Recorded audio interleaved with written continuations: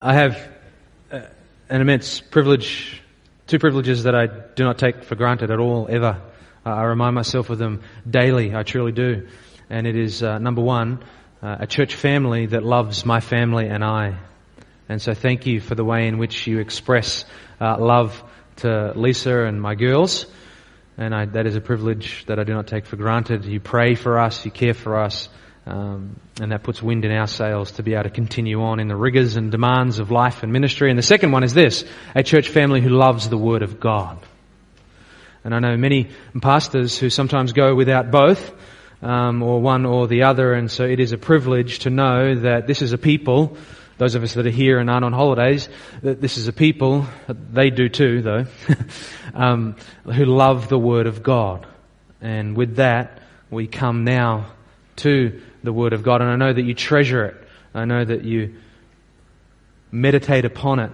And we've been in the summer thus far looking at the Psalms. And so I want to invite you to turn with me this morning to Psalm 103.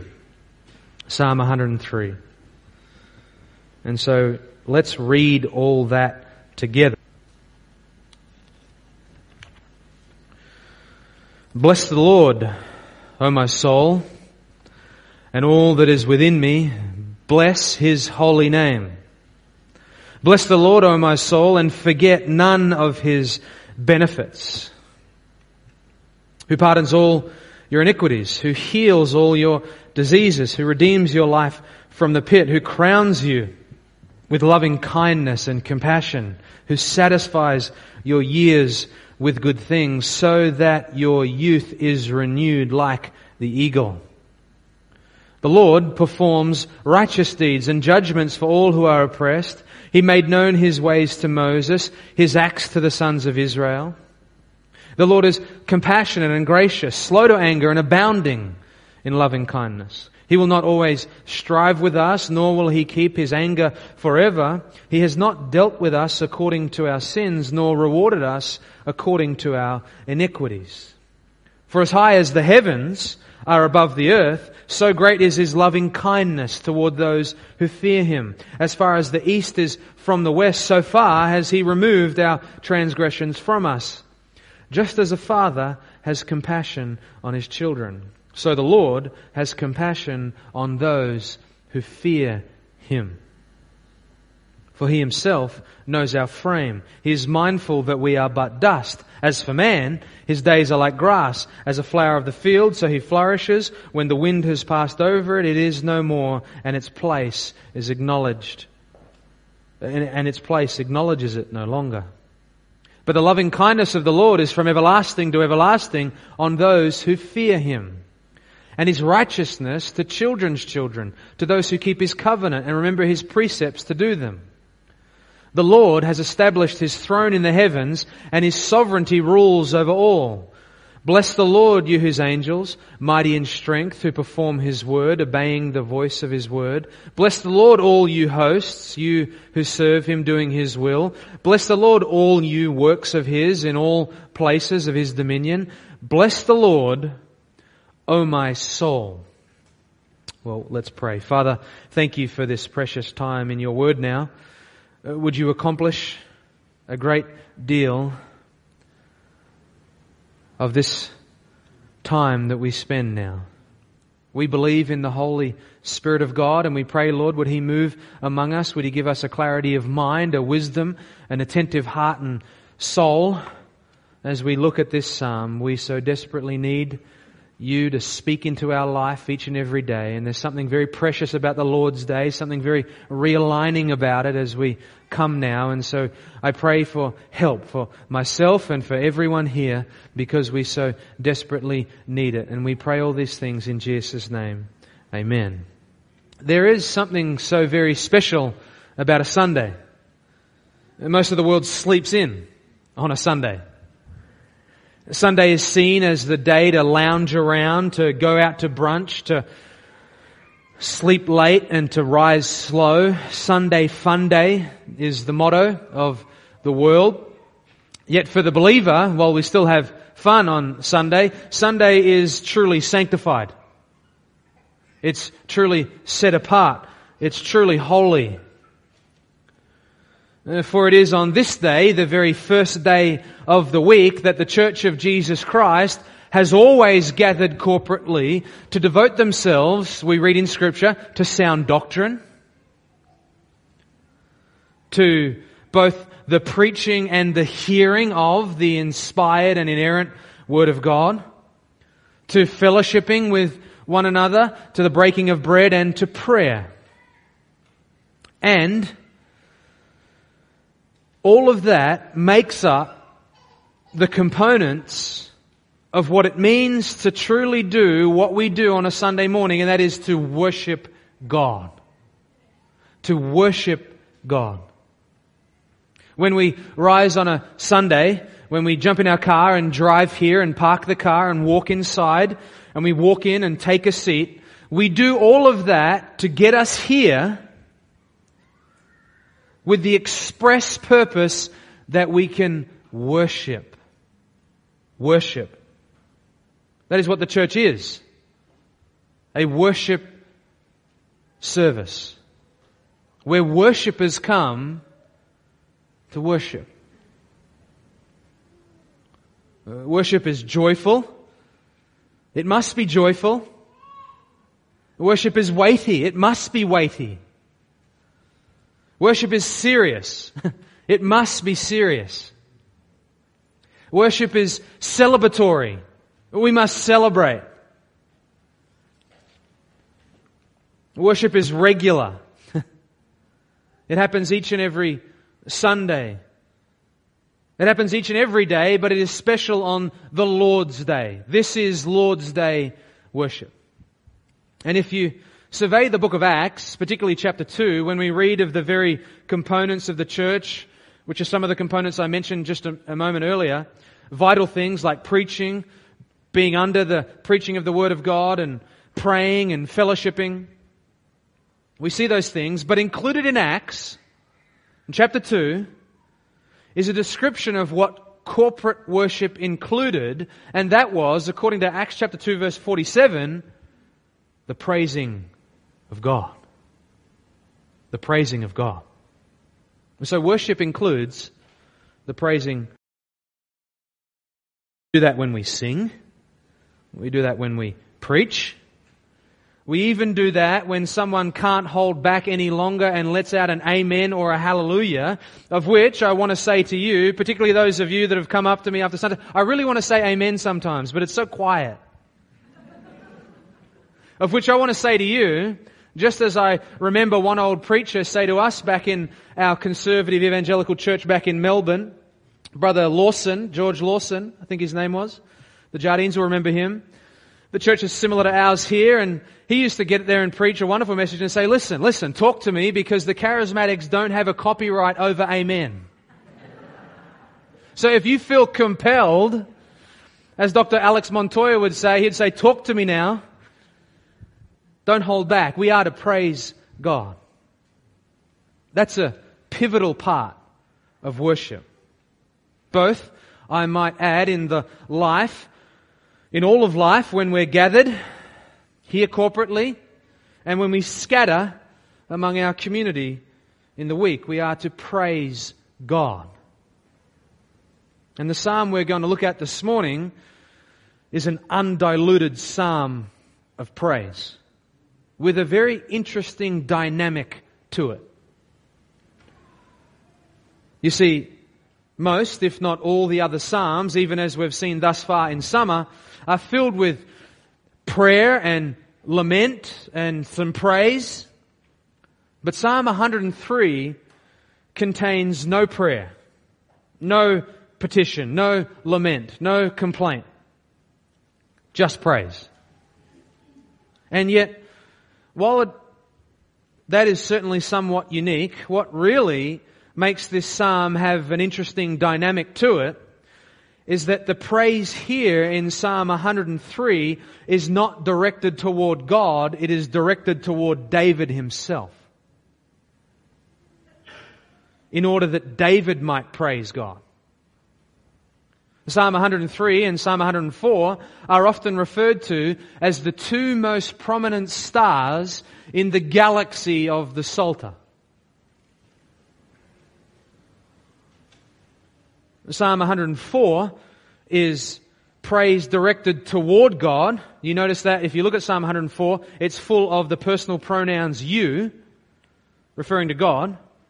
And yet Psalm 103 is praise about God, filled with urgings from David toward himself to praise God.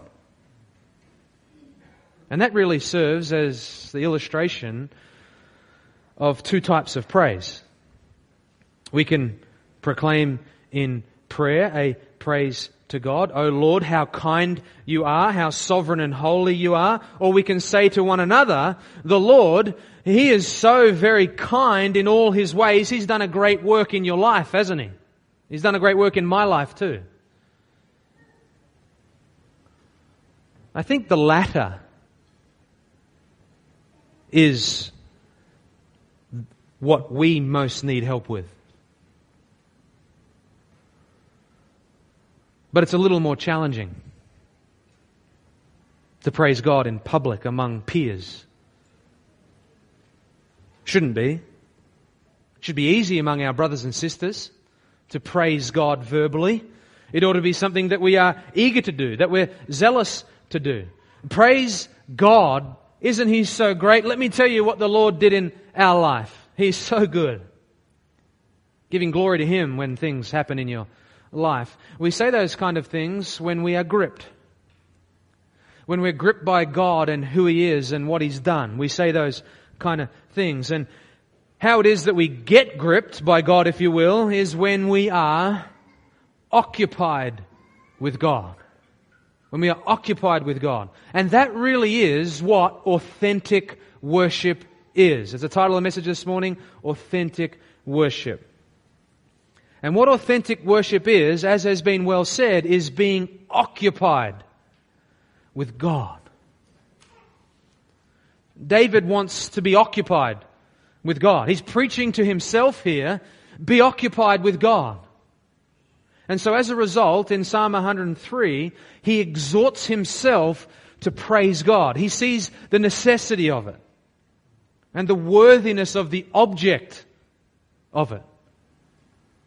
My brothers and sisters, we must do the same. We must see the necessity of it and the worthiness of the object of our praise, the one true and living and loving God.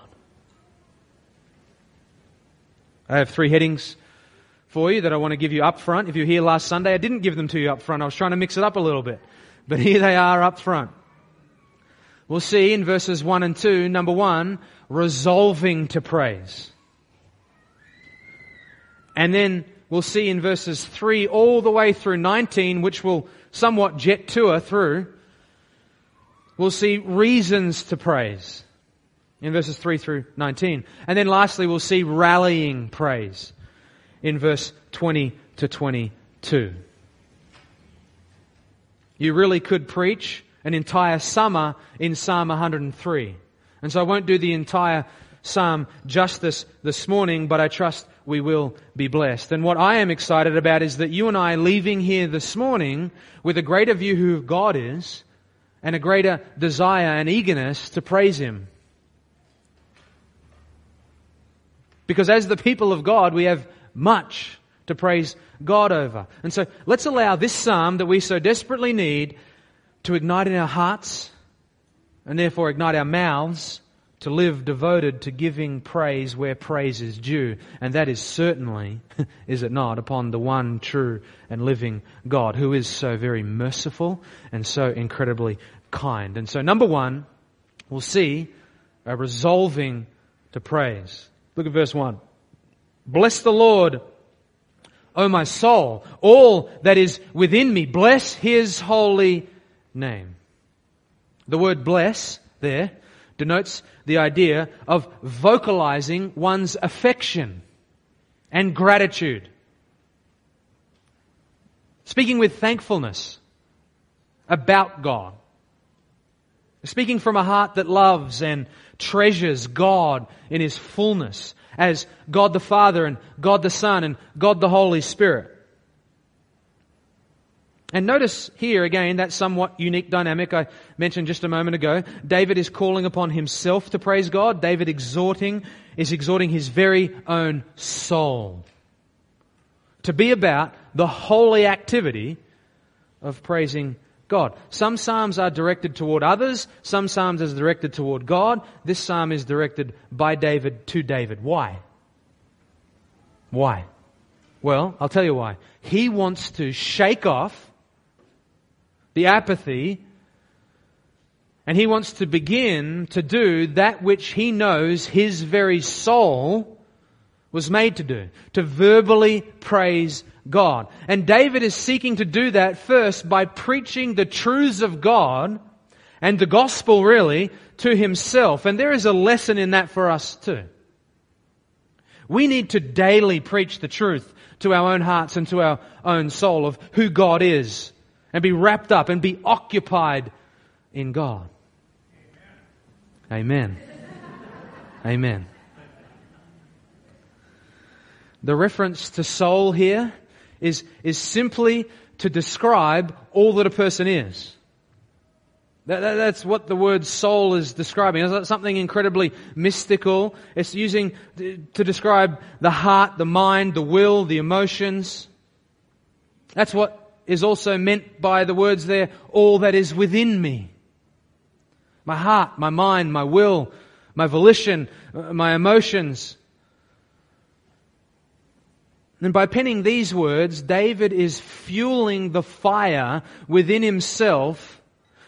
And note that he is not doing so by some type of navel gazing or some mystical mindfulness exercise that calls you to empty your mind. The world's all about that these days, mindfulness, and they do go on retreats and all this kind of stuff and do that.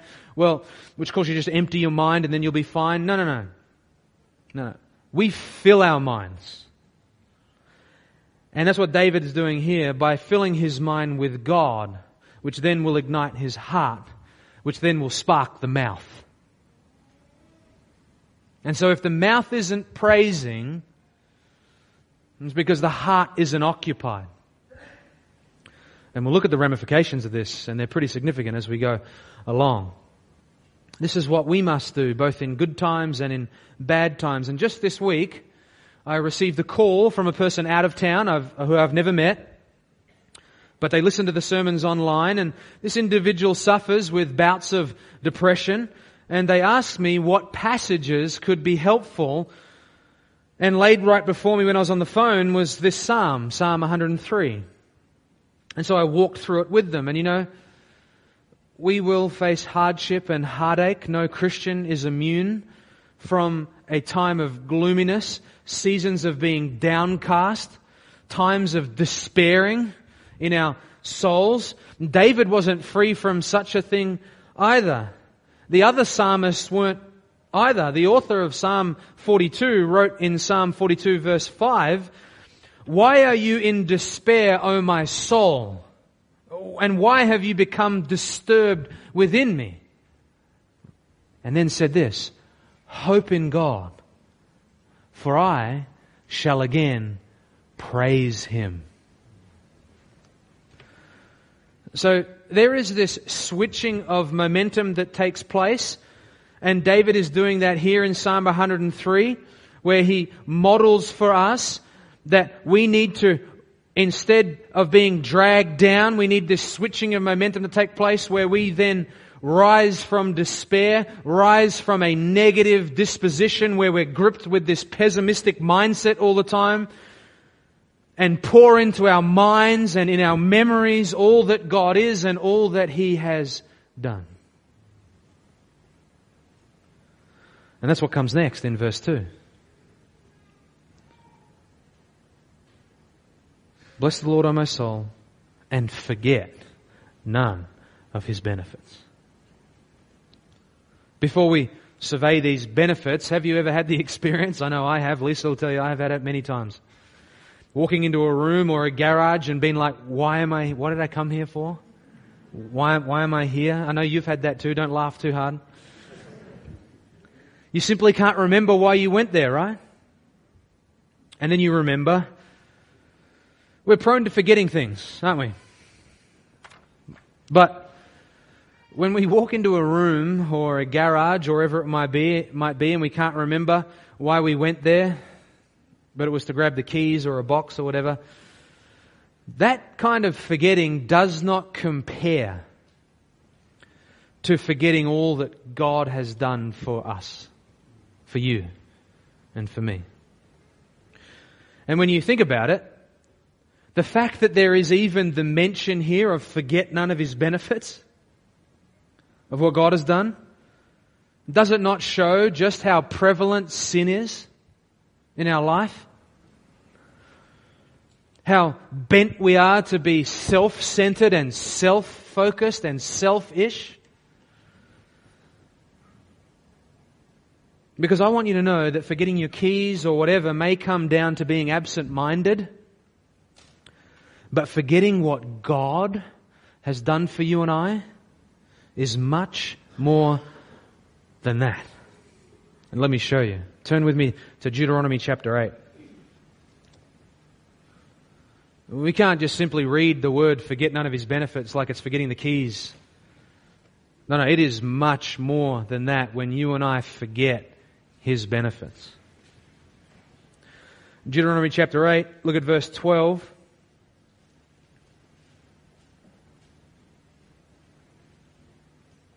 Otherwise, when you have eaten and are satisfied and have built good houses and lived in them, so everything's good. And when your herds and your flocks multiply, everything's real good.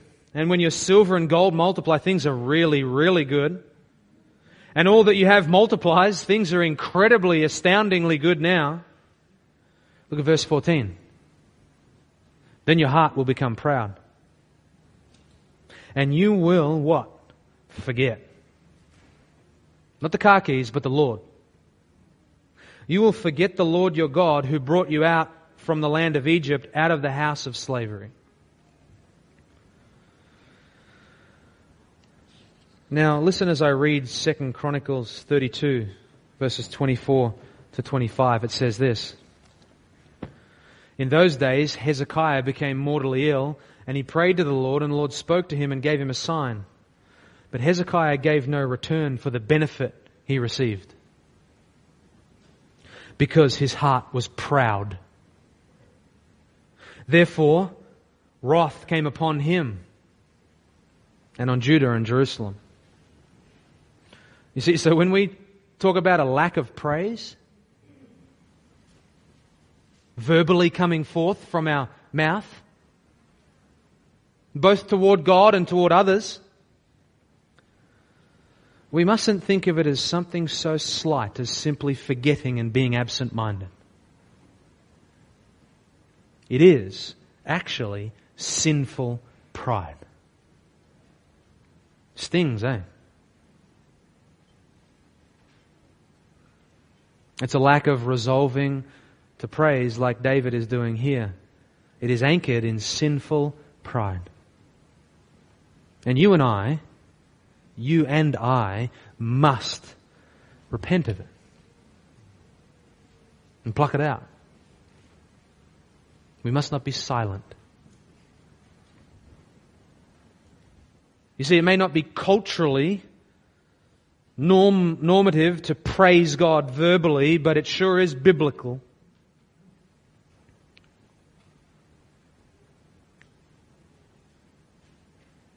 Our American brothers and sisters don't struggle with this as much as we Anzacs. There's a special form of spiritual sinful pride that we need to deal with and not allow culture to determine our life, but allow the Bible. Bible trumps culture every time. And so just like David is resolved in preaching this to himself, you and I must preach this to ourselves.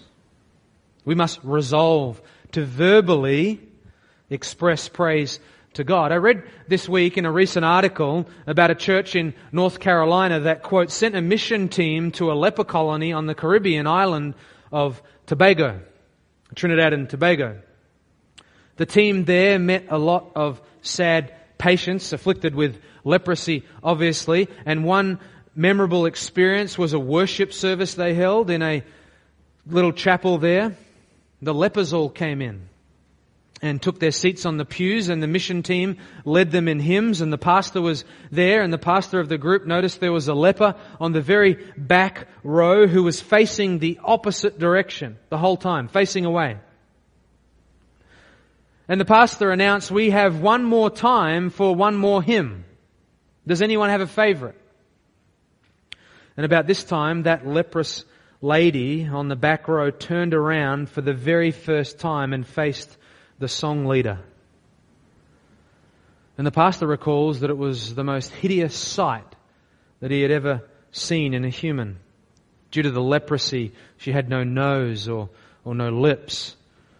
When she raised her arm in the air, it was just a short stub. She had no hand. And this leprous lady said, "Could we please sing Count Your Many Blessings?" And it was at that point the whole mission team and the pastor experienced something that they recall they had never experienced before. Here was a lady with relatively nothing to be thankful for asking to sing Count Your Many Blessings. And at first they were so struck, the account says, that they couldn't even sing. But when they sang it with new meaning. What did they sing? When upon life's billows you are tempest tossed, when you are discouraged, thinking all is lost, count your many blessings. Name them one by one. And it will surprise you what the Lord has done. Count your blessings, name them one by one, and it will surprise you what the Lord has done. If a leprous lady on the island of Tobago has had her favorite song, Count Your Many Blessings, if she's requested that, how much more should we not just sing the song, but do what it says? End quote. The author of that hymn is a man by the name of Johnson Oatman Jr. And he penned that song from this very psalm, Psalm 103. So we see here first that David is making his aim to shake off the apathy and the lethargy that he has, and to rise up and out of a time of downcast gloom by resolving to praise God. He's preaching the truths to himself. And at the heartbeat, we've seen a lack of verbal praise coming forth from our lips is the sinful pride of forgetting, not in an intellectual sense, but in a worship sense, all that God has done for us, and filling our hearts with all that He has done. Both our minds and our memories, let us not forget His benefits. And to help us with that, we must now survey those benefits, and I want to show you, heading number 2, reasons to praise God, and we'll walk through these. The most undiluted portion of them is in the first 5 verses, and we'll spend most of our time there, and then we'll go through the rest before we pick up on this rallying praise at the end. But reasons to praise, verses 3 through 18. Here is what we forget. Here is what we are not occupied with. Here is what authentic worship is. Being filled with adoration for the many blessings we receive from the Lord. We see there in verse 3, number 1, the forgiveness of sin and spiritual healing. Who pardons all your iniquities and who heals all your diseases. It's the first benefit. That's the top of the list, if you will.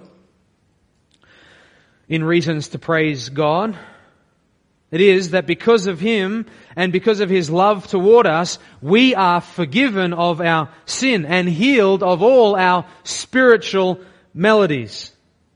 And David here is drawing a picture of sin as this deadly disease, not only of one to be forgiven of, but one to be cleansed of. And sadly, so very sadly, this verse is used among others, to teach some type of prosperity gospel where they say God wants you to be wealthy and healthy. But that is not what this is teaching. I mean, if this was the case, if that reality was the case, we would believe in Jesus Christ and then be healed of all our sickness. But you and I know that that is not the case. Many people get saved and take that same ailment all the way into glory. What verse 3 is teaching is that we should always praise God with a resounding praise, and we should always resolve to praise that our sins are forgiven and that our spiritually dead state has been remedied. How?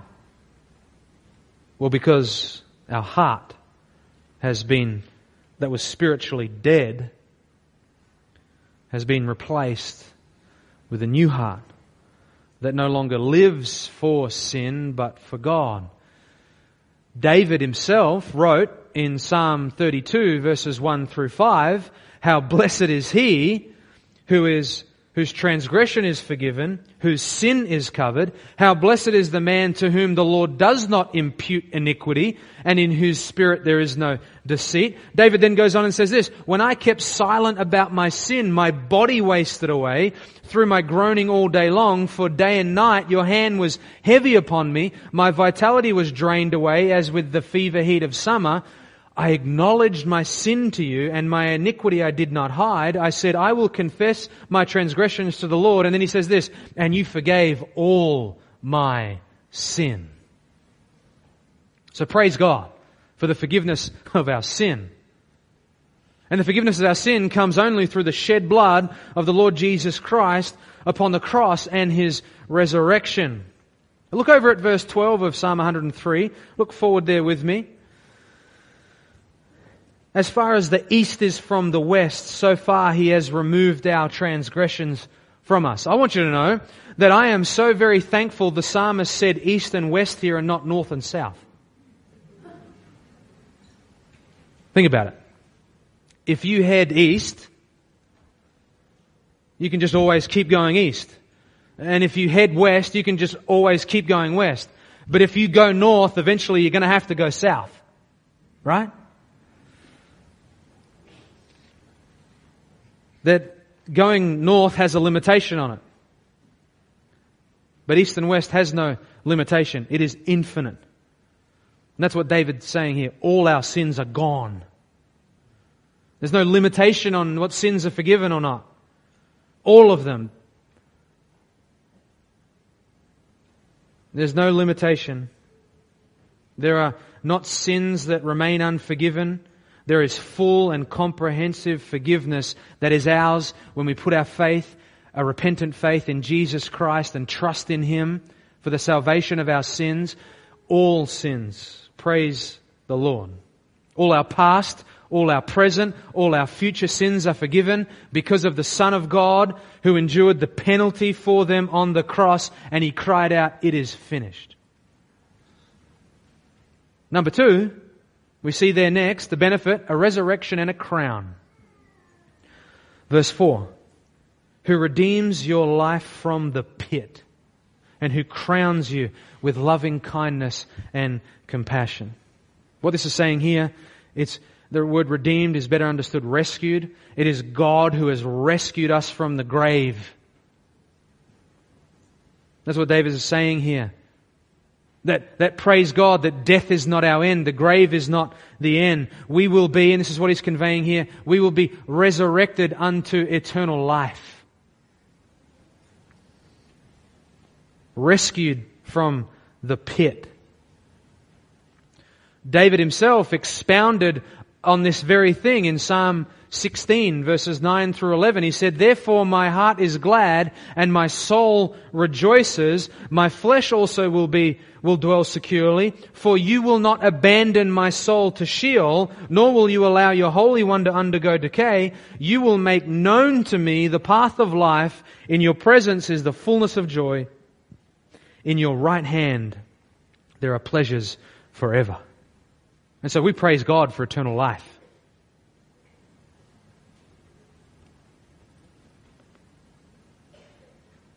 God has not simply given us the forgiveness of sin. No, but He's granted us eternal life. It's not though as just the slate is wiped clean. No, we will live for eternity. We did not do a thing, I want you to understand, to escape the pit. God alone did that. We can do nothing to claw our way out. He pulls us out. He rescues us from the grave and from the grip of death and grants us resurrection of life. Praiseworthy. Psalm 49 verse 7 to 9 says, "No man can by any means rescue his brother, or to give God a ransom for him. For the redemption of his soul is costly. And he should cease trying, that he should live on eternally, that he will not undergo decay." Well, more than just being rescued, we see there at the end of verse 4 that we have been crowned. That is to say, we've been coronated into the family. We've been made heirs of His love. The word there, who crowns you with loving kindness, it's that word again, hesed. You know, with the word hesed, translators don't even know what to do with it. That's why they take two words and smash them together and make one. They made up a word here, loving kindness. It's not a word normal. These guys have made this word, loving kindness, because they can't translate it in the English. It's so deep, it's so rich. They smash two words together to still not even be able to convey the depth of what this means. It's a deep, loyal, unconditional love that we are crowned with, that is bestowed upon us. Our lives are made all the more rich because of this love.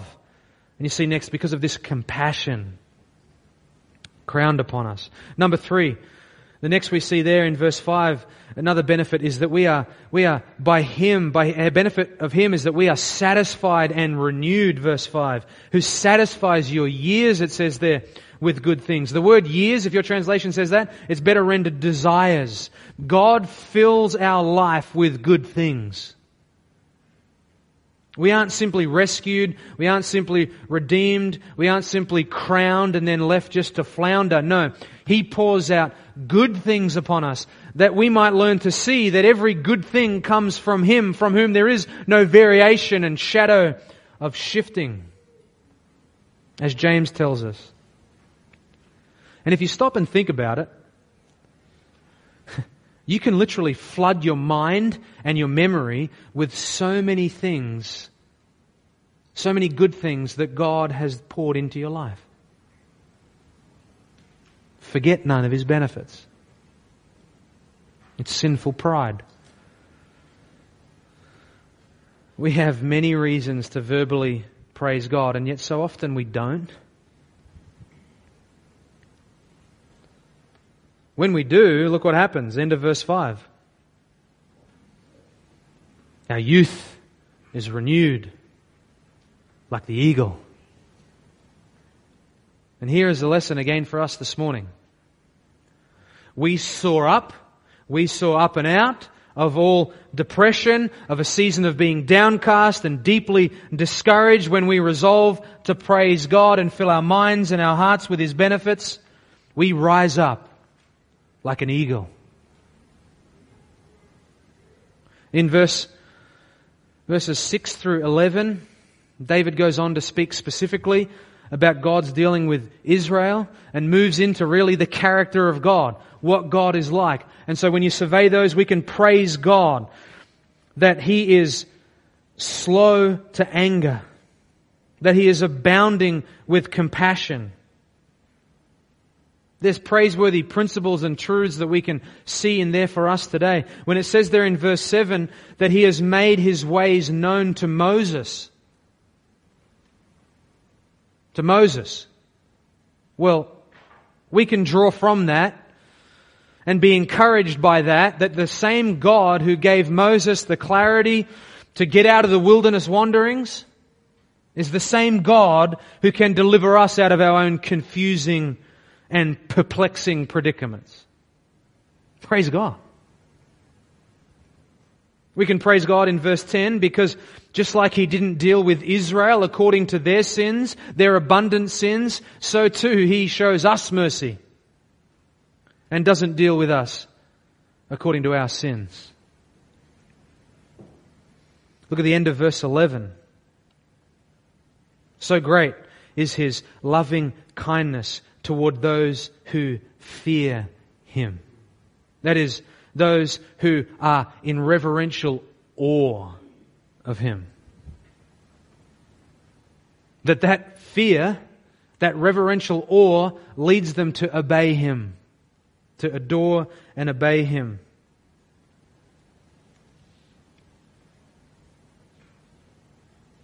I want you to note that this lavishing of forgiveness and love and these incredible benefits are not wholesale. That is, it is not without condition.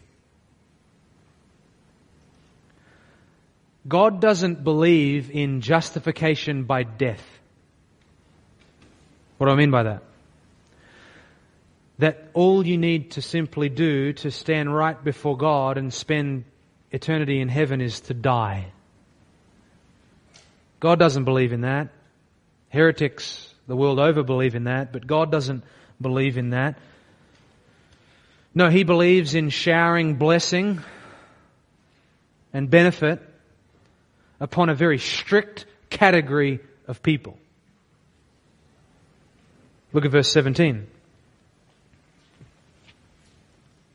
The loving kindness of the Lord, all those benefits and blessings and the character of God, all summed up. It's from everlasting to everlasting on those who fear Him. Verse 18. To those who keep His covenant and remember His precepts, His ways, to do them. You are either crowned and coronated and part of the family, or you are cursed and excluded from the family. You are either a child of God or a child of the devil, Jesus said. You either fear God, which means you bow in humility before Him, or you reject God. You either fear Him or reject Him. And for those who fear Him, they obey Him, and that obedience is expressed primarily in the believing in His Son, Jesus Christ, and turning away from your sin and putting your faith in Him. For those who do that, there is this loyal, deep, unconditional, indescribable love. For those who don't, abject terror. It's a fearful thing to fall into the hands of a living God. You remember when Mary, Jesus' mother, visited Elizabeth? They both rejoiced, right? Both were pregnant. And baby John leapt for joy in Elizabeth's womb. Well, do you remember what Mary did after that? It's called the Magnificat. It models for us verbal praise. And it models for us who receives these blessings. She said in Luke chapter 1 verse 46, "My soul magnifies the Lord." She vocally said, "And my spirit rejoices in God my Saviour, for He has looked at me with favour on the humble state of His servant. From now all generations will call me blessed, for the Mighty One has done great things for me. Holy is His name. His mercy," she says, "extends to those who fear Him." You see, there is mercy only for those who fear God, and there is only mercy on this side of the grave. And I just want to say to you that if you have not yet bowed the knee to the Lord Jesus Christ, you must. You must come before the one who laid down His own life out of His love, who hung upon that cross for 3 days and then was buried, but then who rose again. That if you turn away from your sin and trust in Him, you will be forgiven. He lived a perfect sinless life so that you can be clothed with the perfect righteousness of Jesus Christ. If you turn away from your sin and believe in Him, these benefits and the benefactor are yours. In verse 19 we see the bedrock of all praise, really the pillow of all comfort that we can lay our head on at night. Be comforted by this. Look at verse 19. The Lord has established His throne in the heavens, and His sovereignty rules over all.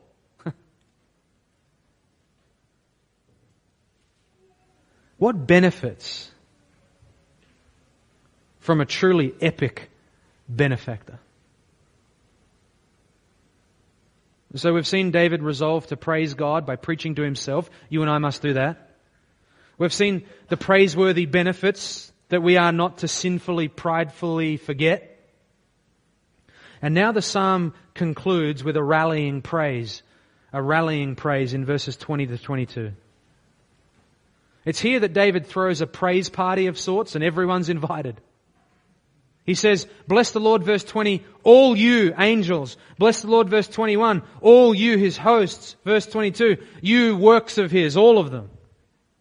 There's this rallying of all of creation to praise God. What a privilege it is to be invited to join the universe in praising God.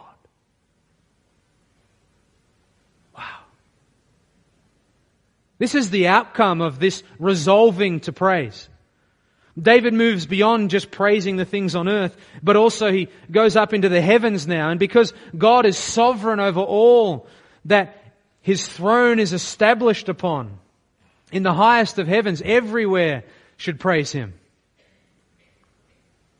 We see here, do we not, that individual praise leads to corporate praise, that praise is passed on from one to the other, that if you and I begin to verbally praise God, we might encourage and stir up our brethren to praise God too. And then notice that David closes this psalm with the same exhortation to his own soul that he so desperately needs and that you and I so desperately need. He says, bless the Lord, praise the Lord, my soul. Another exhortation to his own soul. Bookended. This psalm, bookended in between all the benefits, is the preaching of the riches of God to Himself. Be about that. Life is hard. Life is tough. Life can be very lonely. Preach these truths to yourself and you will rise up like an eagle. And you'll be an encouragement to others.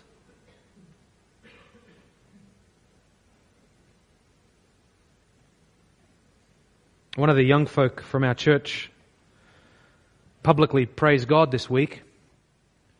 And let me read it to you. Every morning I wake up blessed. I'm blessed with every breath and moment God has given me. I'm blessed by those He has put in my life to help me grow in my relationship with Him. I have amazing friends who are a big blessing to me. And most of all, I'm blessed that He gave His one and only Son to die for my sins. And I know no matter how much drama, loss, betrayal that is in my life, or how much pain my body may be in, I know that God is always watching over me. It's one of the young folk from our church. Let's praise God. And let's pray. Father, we come before You and just rejoice in the time we've had. Lord, You bless us by Your grace with this time where we can be free from the distractions of the world and distractions of our life and the difficulties and challenges. And so we just want to say thank You even for that grace. But Lord, we also want to say thank You for this psalm. Lord, Your care is over all Your works. And Lord, we are Your workmanship by Your grace. Created to do good works, and we want to be found to be doing good works of praising You. Forgive us, Father, for our sinful pride where we forget these benefits, where we allow other things to consume our mind but not these things. May we be a people that are pleasing to you. And may this time here be so very pivotal in the life of our church family. We say thank you in Christ's name. Amen.